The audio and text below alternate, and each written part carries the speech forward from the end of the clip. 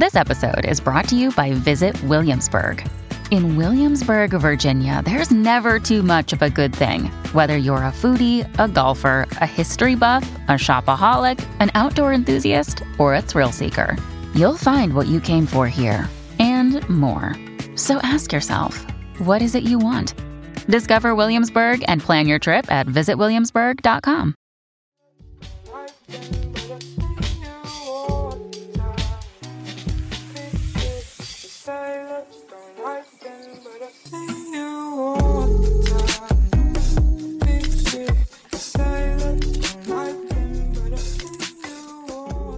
What's up, guys? Welcome back to Clear the Cash. I'm your host, Nate Liss. You can find me on Twitter at @AnOutrageJew.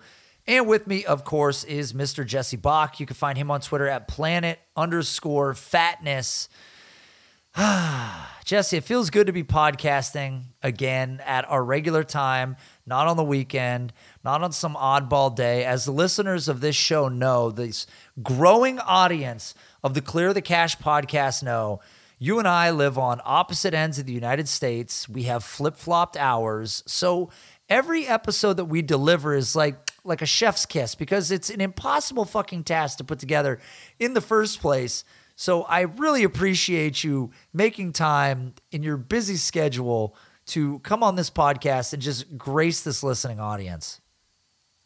Nate, I am more than sure I've said this on a show before. Maybe it was just a Patreon-only show, but if you lived in New York or Atlanta or Miami or wherever on the East Coast, this show would not exist because we would never be on the same schedule. So you living on the West Coast, me living in Philly, like this, surprisingly enough, that's what makes this show work because there is no other possible way we could record at the same time. It's probably true. I mean, I've always been happy to live on the West Coast. I've said this before. There's nothing better than a sporting event ending or starting, let's say, even if it's a late college football game, 8, 9 o'clock. By the time the game's over, maybe it's 11, 11:30, maybe midnight at the worst. People on the East Coast, God forbid you're watching a professional baseball game like the World Series, Game 6, goes to like the 13th inning. It's like 1:30 a.m. I mean, tell me how bad that is. Is that the worst experience available? Jesus, especially if it's in like LA or something. Like I didn't watch the OT or double OT Portland game a couple nights ago, but that game, I have no idea what time that game ended. It must have ended around at least 2 o'clock in the morning now over here. So, and that was like maybe the best playoff game so far in these playoffs. Even though the Blazers lost, and I'm a big Dame fan myself. It sucks. But it kind of works out for me because for me selfishly, I am a second shift worker. So by the time I get home, depending on the shift I work, it'll either be 10 o'clock or midnight over on my time. So I welcome OT games. I don't go to bed until honestly probably 2 or 3 o'clock in the morning as it is. So I welcome it, but for you, it just seems like if something ends no later than 9:30 or 10 o'clock your time, like that's just, what more can you ask for?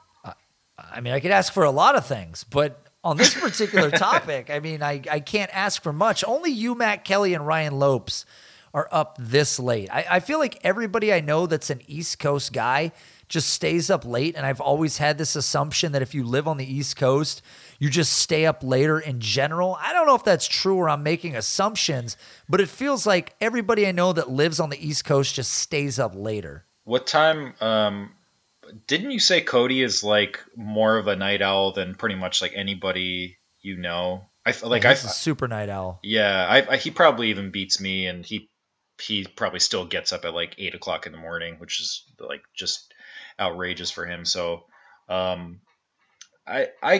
get that, especially for I see it more in guys here than I do in women, for whatever reason. But Yeah, I don't know. I think maybe after 50, like nobody really wants to, even if it's like an Eagles game or something. People will happily go to bed at bedtime or at halftime. So it really depends. But that's not that untrue of an assumption. I just assume that everybody that lives on the East Coast has slick back gelled hair, wears silk shirts. I don't know what anybody does for work over there. I don't think anything's getting done, but that's just always been my assumption about the East Coast. And I think I'm right. I feel like I'm right, but I go to bed so early, it's pathetic. So it is what it is. So Jesse, I'm going to completely flip the script. I don't want to talk bad about anybody else on the East Coast. I have a lot of friends over there. They're great people. They don't work either. So you had added something to the show sheet about BGS and that they were going to suspend all grading. What's happening with BGS now? It feels like one company after another is shutting something down. So it's not looking too good. Personally, for me, it didn't surprise me too much to read something like this. This was shared on multiple very relevant and well resourced Instagram accounts throughout the hobby. That starting on June 7th, this is the exact quote here. Beckett will suspend all grading submissions other than the premium level. All orders that are submitted under the Express, Standard, and Economy level will be returned to the customer ungraded. The reason behind this decision is simply to allow us to focus on the growing backlog we have and to get as many cards back to customers as possible before the National. This is not ideal for anyone, but something our competition has done. We now feel this is the right move for Beckett. Again, this is going to be temporary and something we believe that will improve our availability for the remainder of 2021 and into 2022. So this hasn't been. I wasn't able to find this announcement on Beckett's website. I have checked Beckett's website multiple days to look for something like this, but I guess it's a matter of time when we'll see that it'll actually be official when you open up maybe like a submission portal or like a submission application under Beckett's website. You'll definitely see this announcement if Beckett doesn't already announce it on all of their social media platforms by then. So we're a couple days out before June 7th, but just as a side note, before I even give my thoughts, at first when I read this and they said any card that's submitted under Express, Standard, and Economy level will be returned ungraded. I don't know why. In my mind, as soon as I read this, I'm like, Jesus, that's fucking harsh. Like all of the cards that have already been submitted under these three grading options, they're going to be returned ungraded and like they're not even going to get a refund. And then I realized like that was just whatever brain fart on my end that obviously the cards that are already submitted, they're going to be graded no matter what. So I just thought that was funny, and I'm like, Jesus Christ, BGS can't fucking help themselves. But I can't say I'm surprised because BGS has been relatively quiet since the PSA shut down. I'm sure their volume, if they actually take action to pause their grading, I can't imagine how much their volume has gone up in the last month or two, compared to how exorbitant it already was going into even the PSA shutdown. So I'm already skeptical that PSA is going to open up on time in July or on July 1st, 2021. I don't think it's going to happen. I really hope it happens by the National, but they have a long way to go. But for BGS, I have no idea when they're going to open back up. I mean, at least finally we're actually hearing something, from the higher ups, or at least like this news had to have come from somebody at BGS. So at least they are communicating with us and telling us that, they are super backed up and they're going to need time to go through their submissions. And I think they're honest in that they want to move everything and get everything out by the national. Again, it's going to be hard to do, but I mean, I'm encouraged that at least they're taking some sort of action. To be honest, they're pretty much copying PSA's actions here. I don't think it would have hurt if they were a little bit more proactive here, just because I'm hearing, like, I know collectors myself who have been waiting even longer for BGS submissions than they have for PSA. It's encouraging that BGS is taking that right step, but I mean, at this point, like, the bigger implications of this is, all right, PSA is down, BGS is down. Those were arguably the two titans in the grading world, in the card world, essentially. So it's pretty wide open in terms of who else is going to emerge as that third company. Do you think SGC is going to take that leap and have as much of a runway and build as much hype as they had going into last summer when people were starting to buy BGS slabs? Or is it going to be HGA? And maybe HGA is going to double, triple, quintuple their staff, and maybe they can take more than however many cards they take per week now. So maybe grading won't be, I mean, it'll still be competitive, but at least more cards will be able to submit it weekly to their headquarters. So honestly, there's no saying who's going to emerge from this as a victor. Maybe it'll just be PSA, honestly, and maybe this will kind of just light a fire under PSA's ass, just to try to grade everything as even quicker than they thought they were going to, so they can open up their doors back. But I mean, at least it's encouraging that BGS is making moves to improve the hobby in general, and obviously improve their backlog. That was sort of the question surrounding this BGS shutdown with PSA down. It was who's going to rise with the two titans of the industry sort of down. And you mentioned SGC and HGA because they very much feel like they're sort of vying for this number 3 spot in a lot of ways right now. And the reason that I'm more confident right now in HGA is just that I think they've got the momentum where SGC's been around and they've been the third wheel for a long time, and we kind of know what they are, and they really haven't risen to this prominent level where if you had a choice between PSA, BGS, and SGC, you would clearly go with the first two before you would go with the latter. There's a chance that HGA climbs enough that people start to prefer it to SGC overall because it's sort of this new technology, this new company. And correct me if I'm wrong, but are they already starting to be considered a very tough grader? They are. I'm seeing so tough to the point that I've referenced this on a show in the past, but I have seen HGA 9.5s outsell BGS 9.5s. And curiously enough, HGA has subgrades as well, just like BGS does. And we don't really talk about this company too much, but I've been seeing slightly more praise going their way.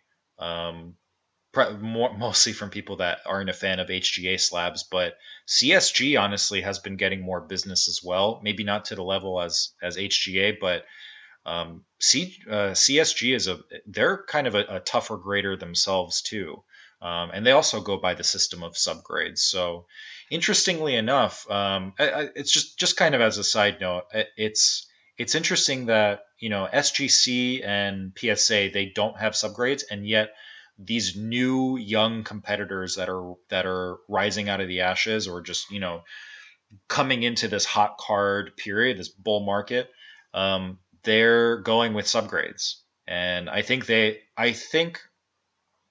are catering to the fact that people are fascinated with having as close to the full picture as possible in terms of how their cards were graded.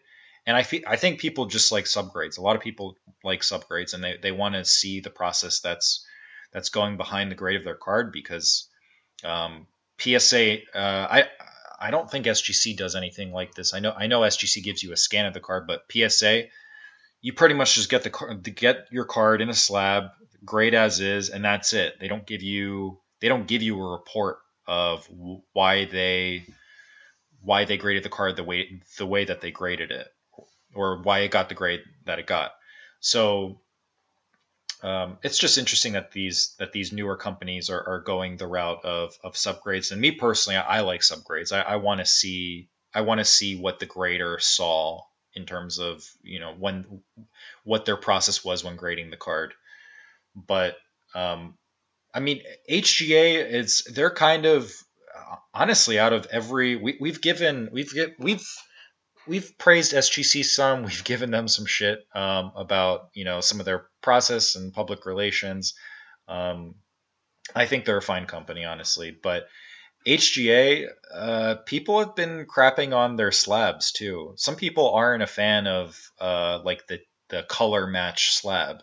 So I've seen people go the CSG route, and I've seen people go SGC instead, just to avoid that slab. Personally, I think a majority of the HGA slabs, I think they actually help the card. I don't like, beauty is in the eye of the beholder. I've seen a lot of HGA slabs that really complement the card.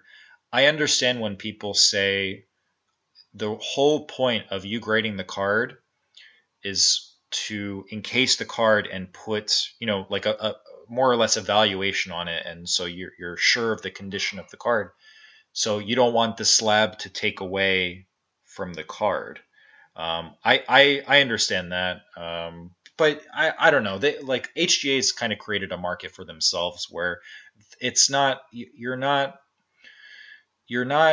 developing the slab to take away from the card. I think they're developing the slab to add to the card, if anything. So it's only time will tell who will reign supreme, besides PSA and BGS from all of this, but I don't know. That's just kind of some of my takes of some of the other competitors that have something to gain from this. People never like change, right? When you're sort of stuck in your way, when you're used to whatever the norm is, especially when we talk about the look of slabs. I mean, PSA is one of the only slabs, I guess BGS has a minor amount of color. PSA has a very minor amount of color. But then you get these very unique, colorful slabs. And I wasn't necessarily a huge fan of them at first, but now I do appreciate that they do add some color to it, some innovation to it. And really what it comes down to for me is the fact that if they truly are going to become a tough grader in the industry, that's one great way to rise. I mean, from here, all it takes is, like we talked about with that logo, man. If some big time card, if they take it to HGA, it only takes a couple of those before all of a sudden, when these big time, card owners are taking them to a card company like this, that can swing the pendulum pretty heavy in one direction. And, I don't want to say that BGS has the most to potentially lose of the three when we talk about, or you mentioned HGA slabs already going for more. PSA is locked into where it is, but imagine if a couple very big time cards go to HGA, they continue to be known as this tough grader. People begin to appreciate the nuance and the look of these slabs, and then suddenly they're right there at the top of the heap. Yeah, I mean, we've already seen a company like SGC, although a company like that has been around for so long, they haven't started grading modern cars up until a couple years ago, and they've seen. So going into kind of SGC's grading system, they have while they don't have subgrades, they do have a 9.5. So PSA is essentially the only powerhouse company that doesn't have a 9.5, because PSA 10 is only considered gem mint. It's not pristine. But SGC has their grading system goes from a 9, which is mint, 9.5, which is a mint plus, and then a 10, which is gem mint. And above the SGC 10 is the SGC 10 gold label. So at the very top of the label, you have the regular black and white SGC label with a gold border around it. So that SGC 10 gold is their essentially their pristine label. Back in 2020, they were very heavily advertising, not before the card sold, but after the card sold. It either sold with Golden or a big auction house. It was a 1986 Fleer Jordan SGC 10 gold pristine. I believe that card sold for, if it sold for a record price. It beat the PSA 10 price, surprisingly enough. So, and that's only a couple years after SGC started grading more modern cards. Now, I wouldn't say 1986 is like super modern. It's not quite vintage. It's somewhere in between. But these companies, once they grade a couple of these cards, and especially with iconic cards being returned to the submitters in high grades, and if those cards reach large auction houses, not sure if Golden will embrace an HGA or a CSG slab anytime soon, but I'm sure PWCC will, and maybe some other big auction houses will. So if you have big buyers with deep pockets looking at those cards, this purchases like that can kind of help, and very large sales like that can help put those companies on the map, just like that SGC 10 gold Fleer Jordan did for SGC. Now, Jesse, there was a card that you brought to my attention, and you mentioned that's probably not getting much conversation anywhere in the industry. I certainly had not heard about it. You pointed out that this might be considered the rarest Babe Ruth trading card on Earth, and people can get their hands on it in some sort of fractional ownership. Is that true? So we're recording this the day after this transaction either took place or was announced to the public. So this is coming through a collectible app, or collectible.com. It's a card fractionalization company. I'm sure we've mentioned on previous shows, along with Rally Road and other companies. So there is this, the card that Nate is referencing is the 1914 Baltimore News Babe Ruth. It's graded as an SGC 3. So 1914 wasn't, I don't think it was quite Babe Ruth's rookie year. He was still a minor leaguer at the time that the card was produced. So by today's standards, it's technically considered an XRC.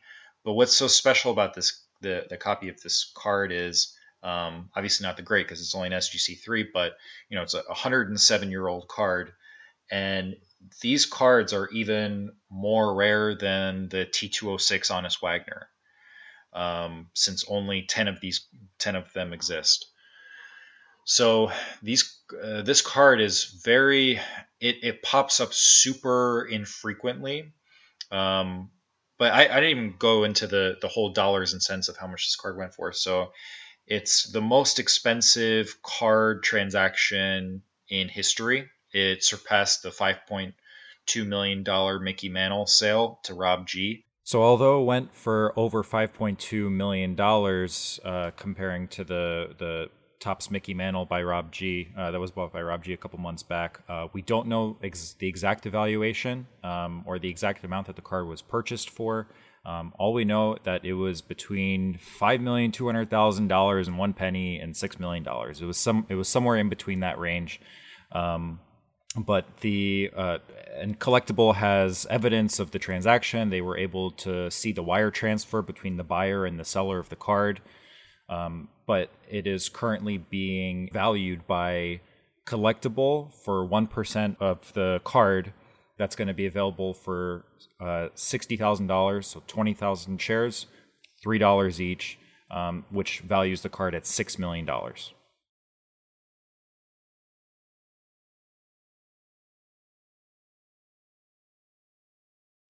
Again, only 10 of them exist. And what's so crazy about this card is, so it's been, Babe Ruth is from Baltimore originally. This card was in the possession of one family who I'm sure the owner's great grandfather or great great grandfather pulled this out of a 1914 Baltimore newspaper, which is where you could get these cards at the time. He pulled it out of the newspaper, kept it, passed it on from generation to generation until the owner of this card got it and held it, probably held it for his entire lifetime. And then while he still had sole ownership of the card, he allowed it to be displayed at the Babe Ruth Museum in Baltimore. And it's been on display there for 23 years. So it's been on display there for the public. It looks like by the looks of the slab, it had to have been graded somewhat recently by SGC. I don't know if every copy of this card is graded, but it's nice that at least this copy is encased. And it's just been in the Baltimore Babe Ruth Museum ever since for 23 years. And the buyer of this card, he is probably gonna be anonymous for a good while, but he is going to continue to have the card displayed at the Baltimore Museum because he's gone on the Collectible Show, the Collectible App podcast, and actually spoke out and said he still wants the card to be appreciated by other people, even though even if he's the sole owner of the card. But what's interesting is he came into an agreement, the buyer, with a Collectible App to essentially make 1% of the value of the card available as an IPO. So you'll be able to at least apply through collectible.com to purchase shares of this card. And so it's 1% of a $6 million card is going to turn out to be $60,000. So $60,000 worth of this card, this fraction of this card is going to be available for the general public to be able to purchase shares of. Each share is going to cost $3, so obviously very inexpensive. I'm more than sure that Collectible is going to want as many people as possible to be able to purchase shares. So I am more than certain there's going to be a share limit for each individual who's looking to get shares. I don't know what that limit's going to be. I don't know if it's going to be 10 shares, 100 shares a person, but I've never been super impressed or intrigued by fractionalization until I saw a card like this, where we're talking about a card that's more rare than the T206 Honest Wagner. And I'm a collector first and foremost, even before an investor. But I'm not even looking at this as like such a supreme investment, where we're probably realistically only talking about if I'm able to buy any shares of this card, it's probably not going to exceed a couple $100, maybe $1,000. As an investment, I think it's a sure thing. But if I can tell my kids that I own a very, very, very small percentage of the most expensive sports card of all time, that's kind of cool. And if I was, all right, so let's say I did have the financial means to be able to purchase this card, right? I'm more than certain there are other collectors and owners of this card that have the other 9 copies that wouldn't sell for double this price or triple this price.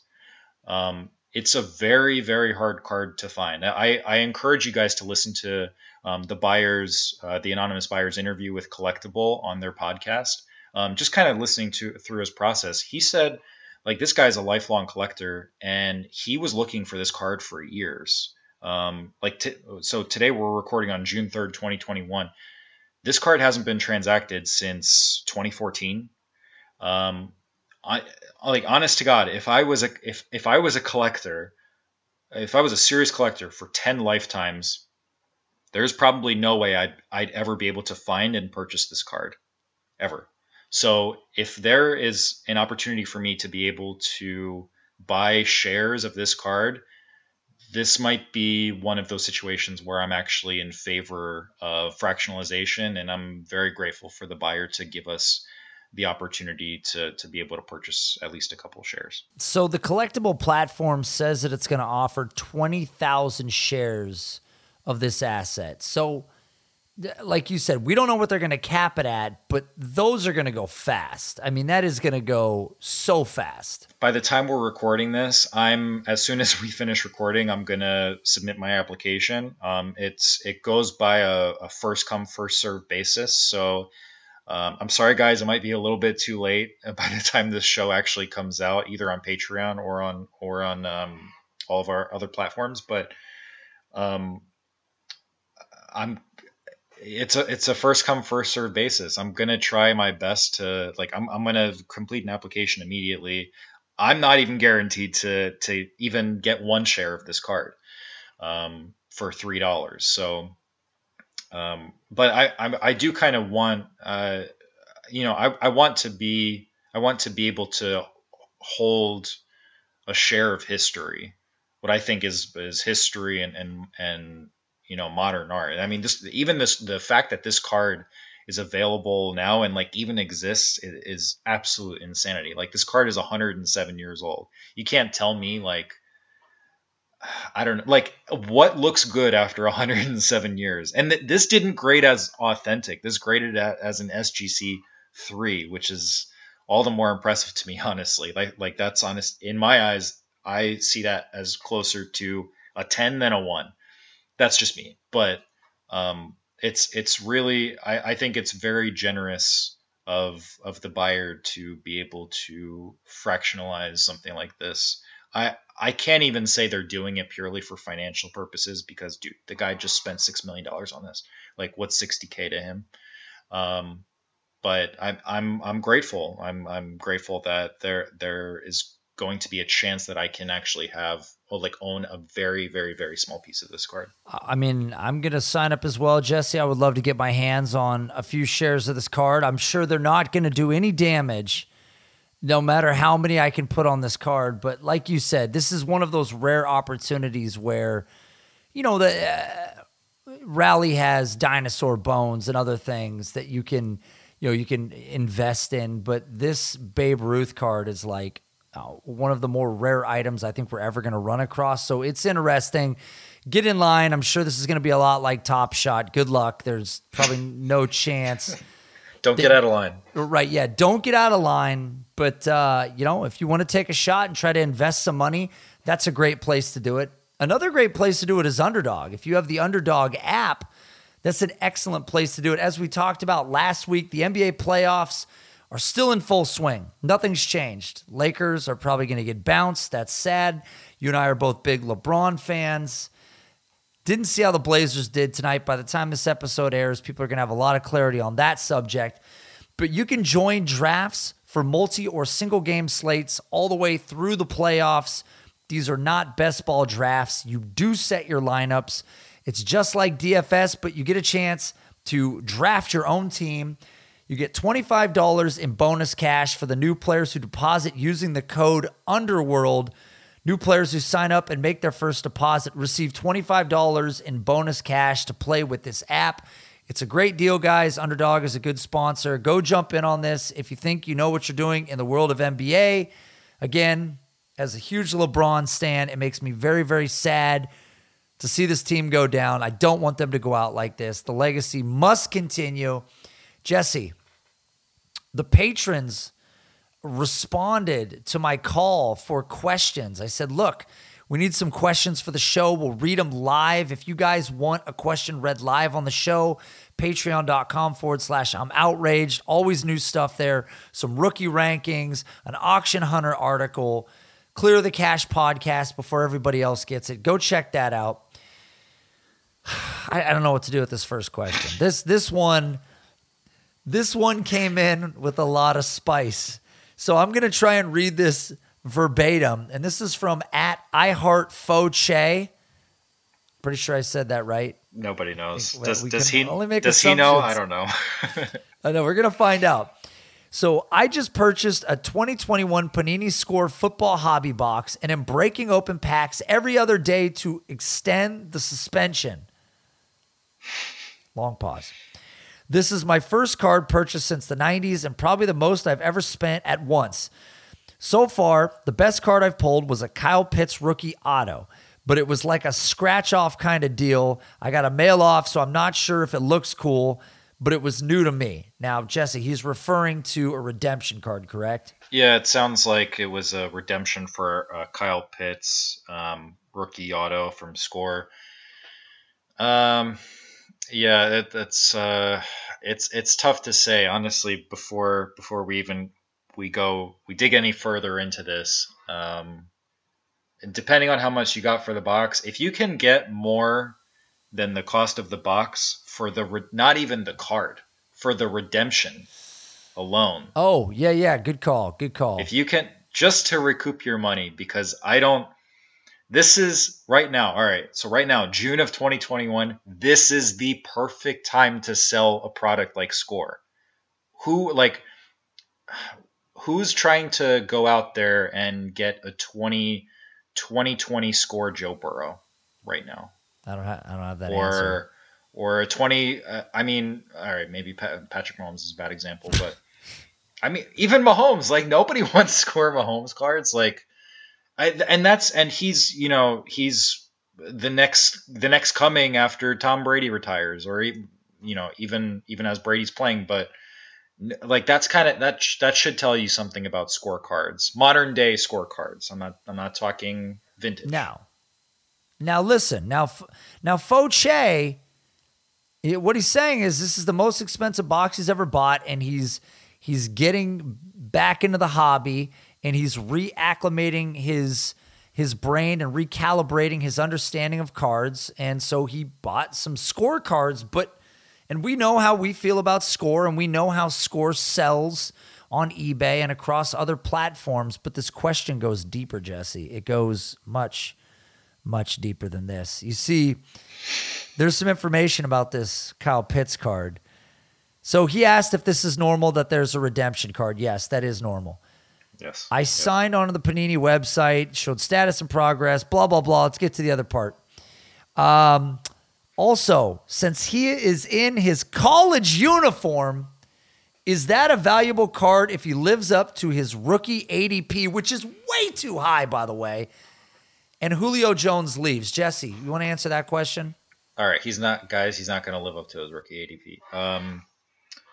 But the fact, all right, that aside, that kind of goes that helps my point that I just talked about earlier, that typically, very, very, very typically, players whose cards have them in their college uniforms, they typically don't sell very well unless if there was, like, let's say Panini shuts down their doors tomorrow and no cards are going to be produced, no licensed products are going to be produced for football this year.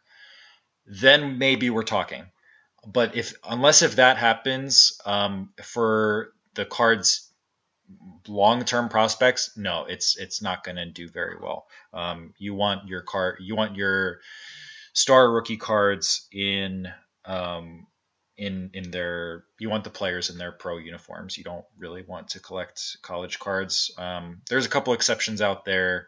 I even have a couple exceptions myself. Like I'm thinking, for example, 2011 SP Authentic, majority of the rookie cards in that set, or all of the cards in that set, have players in their college uniforms.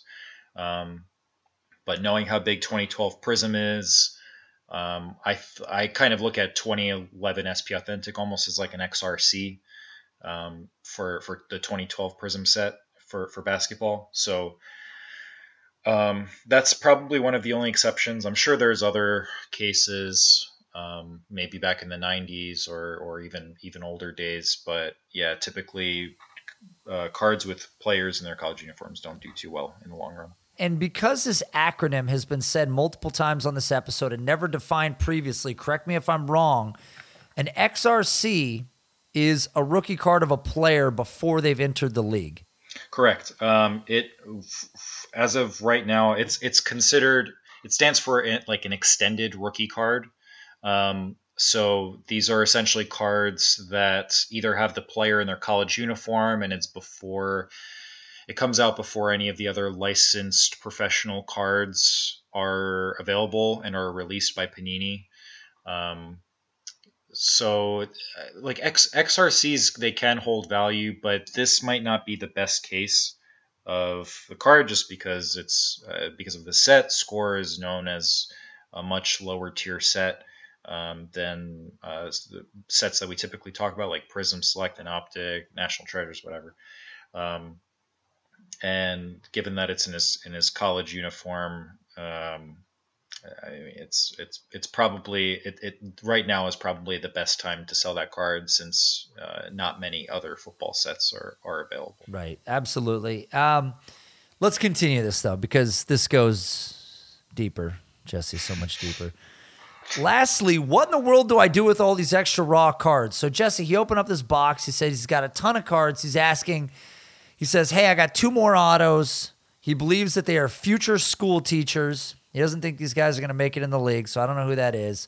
He says he's got 1 more to pull, but it hasn't been pretty so far.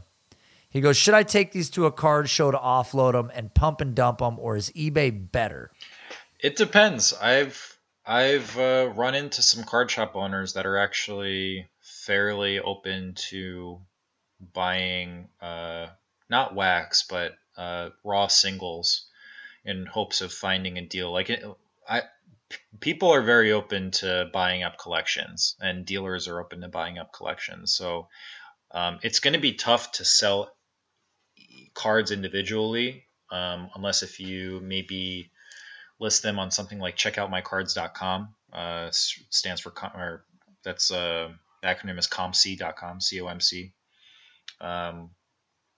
StarStock won't really take older cards. They only take raw modern cards. So COMC might be your best bet. Or in-person dealers or card shops probably selling everything as a whole. But honestly, if you have, I know it's a lot of cards. It's 400 cards, but dude, do your homework. Like, everybody who gets back into the hobby eventually, at one point or another, they'd go through something like this. They have cards, they find cards that they're in their mom's basement or in an attic or something that they haven't seen for 15 or 20 years, maybe more.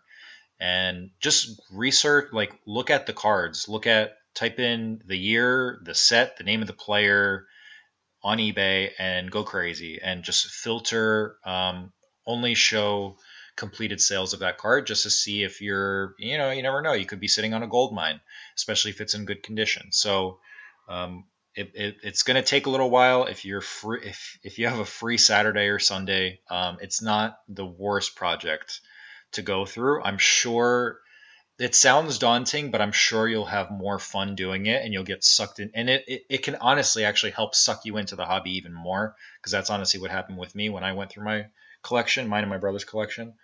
But yeah, just do your homework and see what you have first before going through those other routes, through the other routes that I just mentioned. It's a good answer, Jesse. It's a good answer.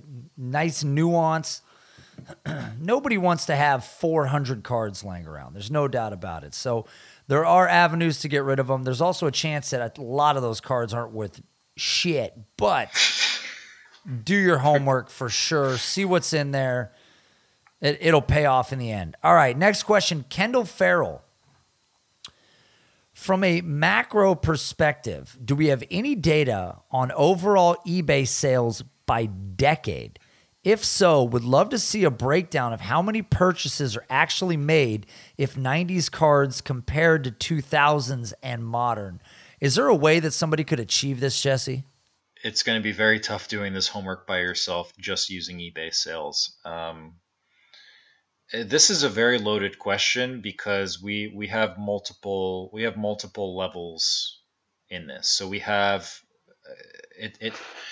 I understand what Kendall's asking. If we can filter it by decade, but it's not like we only had tops in the 80s, 90s, 2000s, and today. We don't just have tops. We have multiple companies licenses to produce cards at that given time.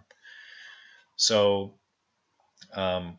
we have single cards, single raw cards, single graded cards, and we have sealed wax from those years.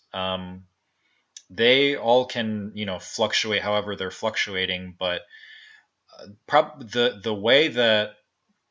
closest way that you can compare a decade to the next decade is, I'm not sure if Card Ladder has any tool like this yet, but I know on Sports Card Investor's website, using the Market Movers app, you can actually filter the sales by a particular set by year. So let's say, for example, you want to look at 2005 Topps Chrome basketball. You can filter out that set, and the system will show the graphs of sales and sales volume for the most popular players and most transacted players within that set. And usually, I think you have to differentiate by the condition of the card, or if you just want to look at wax, you can compare years of wax to one another. And you can even look at trends, basically, you can compare 2005 Topps Chrome basketball in one graph, and then you can get another graph and look at 1996 Topps Chrome basketball, and look at those sealed boxes, or look at those stars and those rookies in those sets, just to kind of compare one to another. It's a very loaded question. It's very hard to just compare and get to like a single ratio or a single price comparison from one set to another, just because there are thousands of sets out there. Maybe I'm exaggerating, but there's a ton of sets out there for all of these years. But if you're able to get a tool like Market Movers, either a monthly or yearly tool, that's honestly such a cool tool to use, to be able to kind of track price by year, like sets and years, but also for the individual players in those sets, and compare them to one another. Kendall, you better put on a back brace and lift with your legs. That sounds like a lot of fucking work to me. Good luck. Dave Steffi asks, why on some listings do people black out the string of numbers, the serial number, on the lower right portion of a PSA or BGS label? I think a majority of people who do this are doing it in good faith, because they actually do possess. These sellers actually do have possession of the card, but maybe they've been burned in the past with another seller on eBay or another platform who pretty much just screenshotted that sale, or that picture of the card, and try to sell it themselves, and just pretty much that's how they scam people. So in order to divert that from happening, they just black out the serial number of the card, so of the slab, essentially, to kind of help protect themselves and help dissuade scammers from basically just stealing money from. Goddamn scammers. They're everywhere. I get cold calls from them all the time. Yeah. It's been my new thing. I just absolutely fuck with the guys that tell me that my social security number has been stolen. Have you ever done that? Do you just go with it ever? No, but I have a very, very good friend who does. And sometimes he'll do this at work. And we all get a kick out of it. Oh God. It's so good. I've taken it 4 or 5 minutes with guys before until they realize they're being completely screwed with, and they hang up on you. And I used to ignore the call, but I've gotten to this point in my older years, in my more refined, mature years, that I'm like, you know what? I'll spend 5 or 10 minutes screwing with this individual. So that it's a great time. I recommend it. You know what? I want to talk about this. This is a better topic than what we're talking about. All right. So the next question. Now, I feel like I get his name wrong when I read this, but Reed Saito. That's what I want to say. Now, Reed, you're going to have to let us know if we're right or wrong. Now, I want to say Saito as well. It can only be Sato or Saito, right? But Saito makes the most sense. Sounds sophisticated. Reed, I'm sorry if your last name is actually pronounced Sato. That's whatever. I don't know. We don't know anything. Don't apologize to Reed. Apologize to his brother.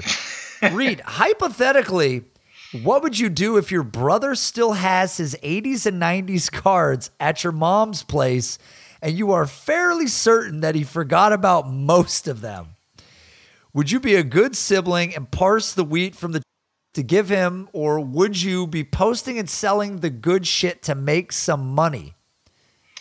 Keep in mind, your bro hasn't been to mom's in at least 5 years. All right. I've run into this problem myself, Nate. I'm sure you have or will. Do the right thing. I don't know what type of relationship you have with your brother. I don't know why your brother hasn't been at your mom's place in 5 years. Honestly, I'm not gonna get into that. But tell him what you found. Tell him, especially if you guys collected together growing up. That's a little, I don't know. That's a little fucked up in my opinion if you don't tell him. Honestly, if anything, it might just be good karma to you in the future if you're looking to buy and sell cards for profit and build up your collection in the future. Just tell him what you guys have. I'm sure there's probably a decent chance. Again, I don't know what type of relationship you have with your brother and how close you guys were in collecting, but he might not even care, and he might just say oh shit, dude, honestly cool. If you want to buy or sell, if you want to sell anything, dude, just keep it. I mean, you never know. You never know what they're gonna say, but at least give them the option to understand and see what you guys had together. I totally disagree. Okay. Jesse, the question very clearly says hypothetically. Okay. I mean, if you can't even play out a hypothetical bank robbery in your mind, I mean, you're not really robbing the bank, Reed. Please give me $100 million, please. Hypothetically, Reed, I say, you don't tell him anything about these cards. You go get the cards, you pull out the best ones, you reshuffle the sleeves so there's no empty holes. You bring the book to him, you show him, you go, look what I found at mom's. You keep the best cards for yourself. You flip those. You go get yourself a nice new hat. And you wear it about town. And then one day at a family barbecue, you show up with that hat and it catches your brother's eye. And your brother goes, Reed, that is a sweet hat. And you go, I know, it's a great hat. I bought it a couple years back. None the wiser. He compliments this new cap that you're wearing, and you all benefit. He's happy, got his cards back. You got yourself a nice hat. Mom's happy that the shit's out of her basement. That's how you do it, okay? That's the way you do this, Reed. And I'm glad we got all these questions about the 90s, because next week, Jesse, you and I have talked. We've got some spicy, in-depth information, not only about cards that people should start keying in on of 90s superstars that have value that might be at a dip right now, but I've got a story of a card that I dug out, I unearthed from my boxes of cards. And Jesse, if this card graded out as a PSA 10, what could it be worth? $250,000 plus. There you go, baby. We'll see you next week on Clear the Cash.